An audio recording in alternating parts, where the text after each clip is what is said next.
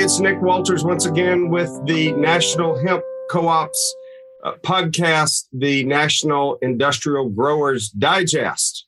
And we are always glad to have every month a good legal update from our friends at the Bradley Law Group, particularly the Bradley Law Firm who focus in on their cannabis group. So we have half of frickin' frack this time. Okay, so we got one half of the dynamic duo. Whit Steinecker is with us today to talk a little bit about product liability and how that might impact the hemp industry. Does that sound right to you, Whit?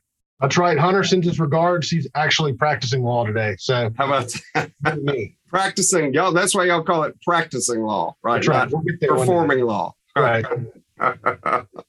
Good for him. Somebody's got to bring in the dollars. So, one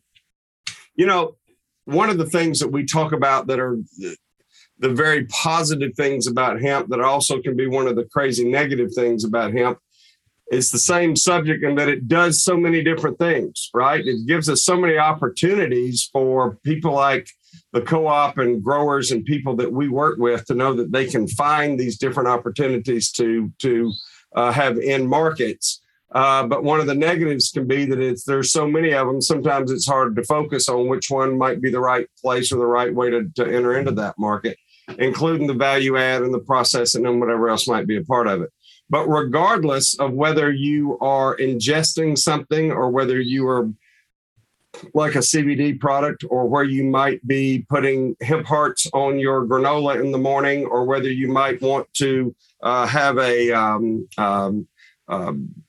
coffee table made out of hemp wood, product liability, it touches all those things, right? I mean, That's right. It's just, it can be it's a legal sounding term that can immediately sort of make people feel like it should be confusing, but all it means is sort of being liable for your products and the things that their characteristics and the things that they ultimately do or don't do.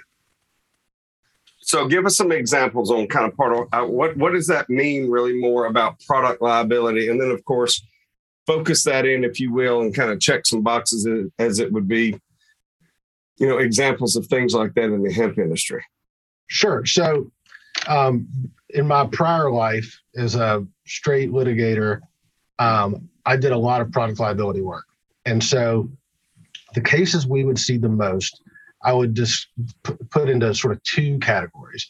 It was an instance where my client's product caused some type of injury to someone, either because it did or didn't do something to them, and it allegedly caused them to, an injury. So, for example, if I represented a tire company and somebody was driving down the highway and the tire blew, and they would sue the tire manufacturer, there'd be a fight over whether the failure of the tire was somehow the fault of its design or manufacturing. And then the tire company would argue, no, it's because you were on a bunch of alcohol and drugs and driving 200 miles an hour. And you could fight about that. But that was one type of product liability case. It's sort of when the product causes essentially personal injury. And then the second type, very broadly speaking, is when your product either isn't what you said it is or doesn't do what you said it was going to do. More consumer protection type statute. So, you say that it doesn't contain this type of chemical, and it turns out that it does.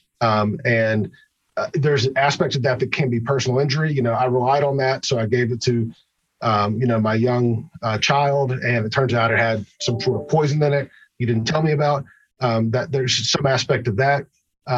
Also, though, and this is where it comes into the hemp world, and can really be on the fiber or sort of what I'll call the CBD side.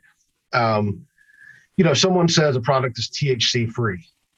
A lot of times, frankly, that isn't a requirement, but people like to the law doesn't require THC free under the Farm Bill, at least, but people like to make that claim sometimes for their products.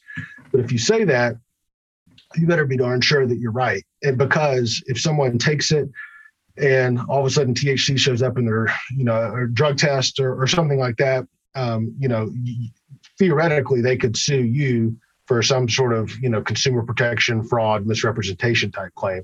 So both of those go back to sort of the essence of the product. Either it failed, it was defectively manufactured, or it wasn't what you said it was. And so I think of those two is product liability, sort of the hemispheres of product liability.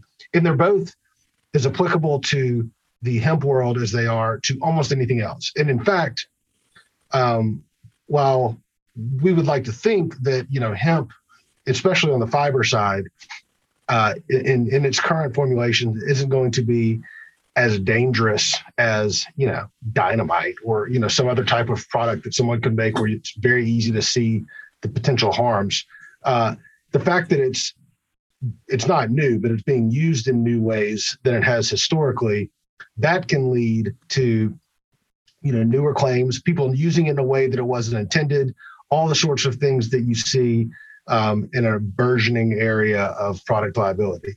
And then it's not hard at all to see the potential claims on the CBD side, right? Particularly if, the product isn't manufactured properly, and it's usually past the grower part. It's, once it starts to get processed, who knows what people are putting in it. The regulations are pretty scant right now, certainly at the federal level. So it's an area where I expect we're going to see a lot of product liability. How about that? So let's take it for somebody like us, one of our co-op members. Yep. And my guess is that our insurance folks, of course, are going to be able to look at different policies, what give us cover and go, yeah, this looks like this is going to cover us. We're not starting with our attorney trying to tell us this looks like you're going to get sued over this deal. It's really going to kind of start with the insurance folks to go, yeah, I think we got enough to get covered. But if they wondered, I wonder if this is really going to cover us in XYZ instance, the insurance company might reach out to folks like y'all to help give us some guidance to know how we're underwriting this policy. That was more of a question statement than where I started.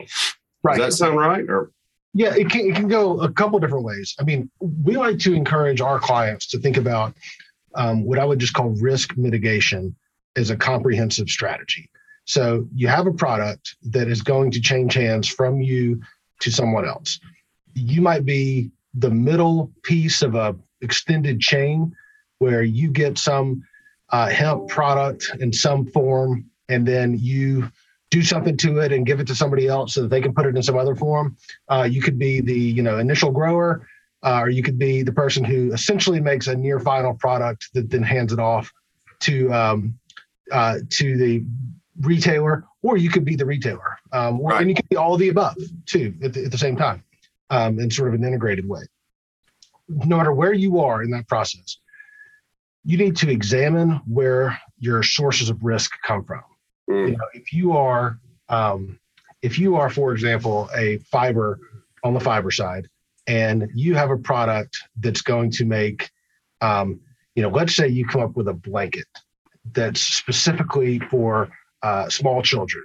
It's, hemp is antimicrobial, and you figured out a way where moms don't have to fret about the types of germs and bacteria that they get because of your special hemp blanket. Okay. Well, you need to understand, for example, the risk of having products that involve children, which have extraordinary risks, right? If a child has an accident involving your blanket, the types of damages that you could suffer would be substantial, as opposed to, something that might be a little less of a area likely to cause big damages. So you want to think about, do I need insurance? The answer is yes. Now, but then how much insurance do I need? What type of coverages do I need? Am I making any claims about the product such that I would need to make sure that I have the type of insurance that would cover that? But insurance can get you a little bit, but at some point you either become uninsurable or they won't give you that much insurance. So what other things can you do to minimize mitigate and minimize your risk? If you have distributors, or if you're making a product, for example, and someone else is selling it, you can make sure that in your contract with the retailer, you're not liable for anything that they say about the product. You're liable for how you made the product and essentially what condition it was in when you handed it to them. But if they do something that ultimately is the cause of the harm, then they would be on the hook. So that was, you think of ways that you can shift risk. And theoretically, you could shift it to an insurer, but you're going to pay for that, and that's fine. That's standard insurance. But also you can shift it to, somebody higher or lower in the supply chain, depending on who really created the problem with the product, be it the statement or the representation, or be it the defect. Now, that's a two-way street often. And a lot of times you have mutual indemnifications, and indemnities can be crafted basically however you want. It can be they're going to pay your legal fees, or you're going to pay their legal fees, or it could actually cover the damages. And those are all just things that you want to think about. In the event that something bad happens, who are they going to go after? And they're going to probably go after everybody, but they're going to be looking at the one with the most money. And Sure. How do you make sure you're not the one who's left holding the bag? And so those are the types of things. Whenever you enter into any type of distribution or supply agreement, you have to make sure you understand what the other side is sort of demanding of you and asking of you, and what's going to happen if something goes wrong. And certainly if it's with a larger company, it's more sophisticated, has their own attorneys, has done this a bunch of times, and you may not be, then that's when you have to bring in somebody who's done this before. And just so, if nothing else, a good attorney doesn't always stop you from making a bad deal, but they can at least let you know that you're doing it. And if you decide you want to do it nonetheless, or you decide it's your only choice, then so be it. But at least you understand sort of the risk, and you can sort of try to govern yourself accordingly. Right. So that's like saying, hey, I know that the Huns are coming to attack us. I don't know when and where, but you just need to know you've got a hole in your defenses over here. So if you right. Don't say I didn't tell you that it wasn't coming, right. At least on that. Well, so this is kind of a back-ended commercial then for the co-op as a value proposition to growers is, having a blanket policy or a policy like that covers anybody that is growing for us under one of these contractual agreements. So if we were trying to be the ones to provide the hemp fiber that would be processed for that antimicrobial blanket, we maybe didn't make the blanket and didn't weave everything together or market it or sell it, but it was from our growers is where the hemp came from in the first place. So when somebody starts to sue, they're going to be looking for everybody that they can find, right? And so if we can say, hey, look, we grew it to the spec that was given to us by the company. We did it the way it was supposed to be delivered. We processed it in a way that they understood the processing of what we were doing. And so we delivered it to them. We got blockchain technology that's able to show that it went from here all the way over to here and to certify all of that.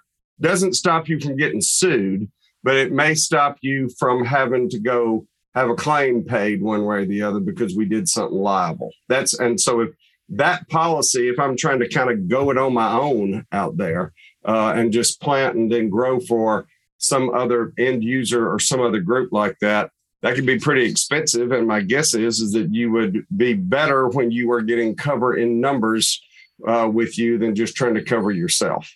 Yep. Yeah. Summed up in one word. Yep. That's right. How about that? That was a question statement. I did it twice already in this one podcast. That's terrific to be able to do that. So where along the process then would you say was the right way to start investigating and thinking through product insurance for liability insurance? Would it depend, again, from the co-op perspective, would it be to say all that would depend on the different end users we would be selling the fiber to? So if we had a ton of decorticated fiber, would we be looking at each different group we might sell that to and how that fit back into our product liability insurance? Or we could say, we're making the same thing, the same time, and no matter what y'all end up doing with it, doesn't make any difference to us. I think you could probably, and this is where it does help to work with someone who in the insurance business who knows the hemp industry, because you can explain to them what your concern is. And, if you're just making and selling the hemp, growing and selling the hemp, or just making some, composite piece of a broader thing, then there's only so much you're going to be worried about. And you can usually find an insurance policy that will cover, basically any claims made arising out of the use of that product. And so it shouldn't be a problem as long as your broker and the company, and if your lawyer's involved, your lawyer know what you're looking to get and make sure that it says what you think it says. A lot of times people, they get insurance and I don't know, I got a policy and they think it's going to be good, but then claims made and it's not in, the thing they thought was covered wasn't in there. And sometimes it's because the insurance companies says it's not in there, even when it looks plain as day that it is in there. And that happens from time to time. But a lot of other times it's not in there. And maybe nobody lied to anybody. You just didn't check. And a lot of people don't check. You asked your person to get you a policy. So making sure that everything's right on the front end is really important. Getting the right policy, I don't think it's hard. It's just important. And then, I think in terms of timing, if you're already up and running, I think now is the time to do it. But if you're not up and running, but you're sort of thinking about what are the boxes I need to check before I can be operational, the best practice would be before anything goes off the line, before anything goes out the door, you have coverage. And it may be that you can get a policy. And again, these are the types of things just to ask about. Sure. And maybe a policy that would cover, your past year's worth of operations. You may pay a little more for it to get it. It just the same way you can get a tail where, it'll cover a year after, you stop making premiums. So, and then there's all sorts of things about, claims made policies versus occurrence-based policies.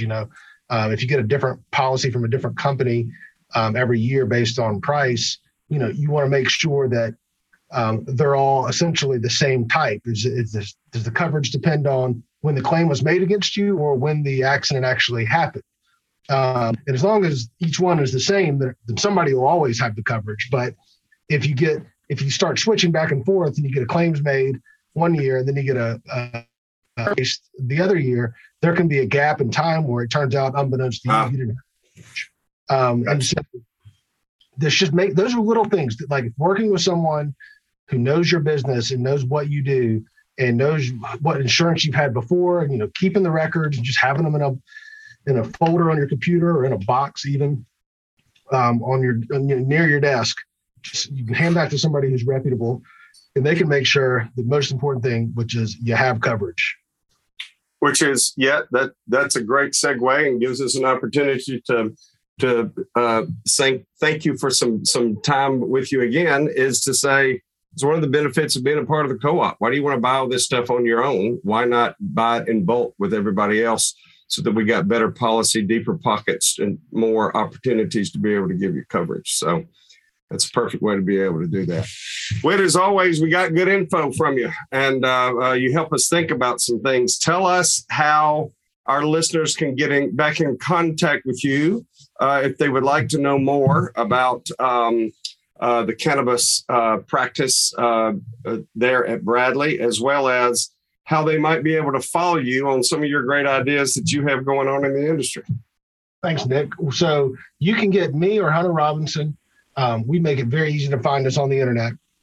So if you just search for our name in the word Bradley, you will certainly find us. We're at bradley.com as well. And today, which you may not be listening to it today, but today is 4/20, 2022. And because it's a national holiday, at least in the corners of this office, we have launched a blog called the Budding Trends blog, buddingtrendsblog.com. Which I think is chronicling the cannabis blog, so the cannabis legal atmosphere. So we got a couple of puns in there, and you'll see all of our stuff. We've posted a bunch that historically has just been linked to our website. We really try to be thought leaders on this type of thing, and if you follow us on LinkedIn, you can see that stuff. But now we've sort of all got it in one place. We're gonna have all of our archives up and running by the next day or two. So it's a way you can access our thoughts for better or for worse, but free of charge. And if you like what you're reading and you want to pick our brains on something, we're not going to charge you for picking up the phone and just having an initial phone call with friends and friends of the co-op. So we'd love to hear from anybody, but either way, it's been fun getting this up and running. That's It's terrific. always a pleasure spending time with you.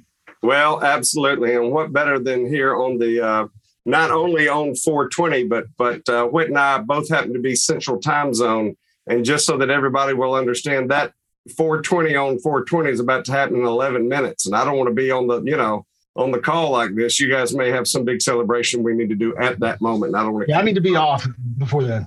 How about right now? That's a great time to do it too. So thank you for your time again, Whit, always. And we hate we didn't get to hang out with Hunter some this go round, but we'll be able to do that in the future. If you're interested to learn more about the National Hemp Growers Cooperative, I hope that you would go back and check out our website, which is in the show notes there. Be looking for some more great events coming your direction and coming our way, and more opportunities to learn more about the industry. Until next time, thank you.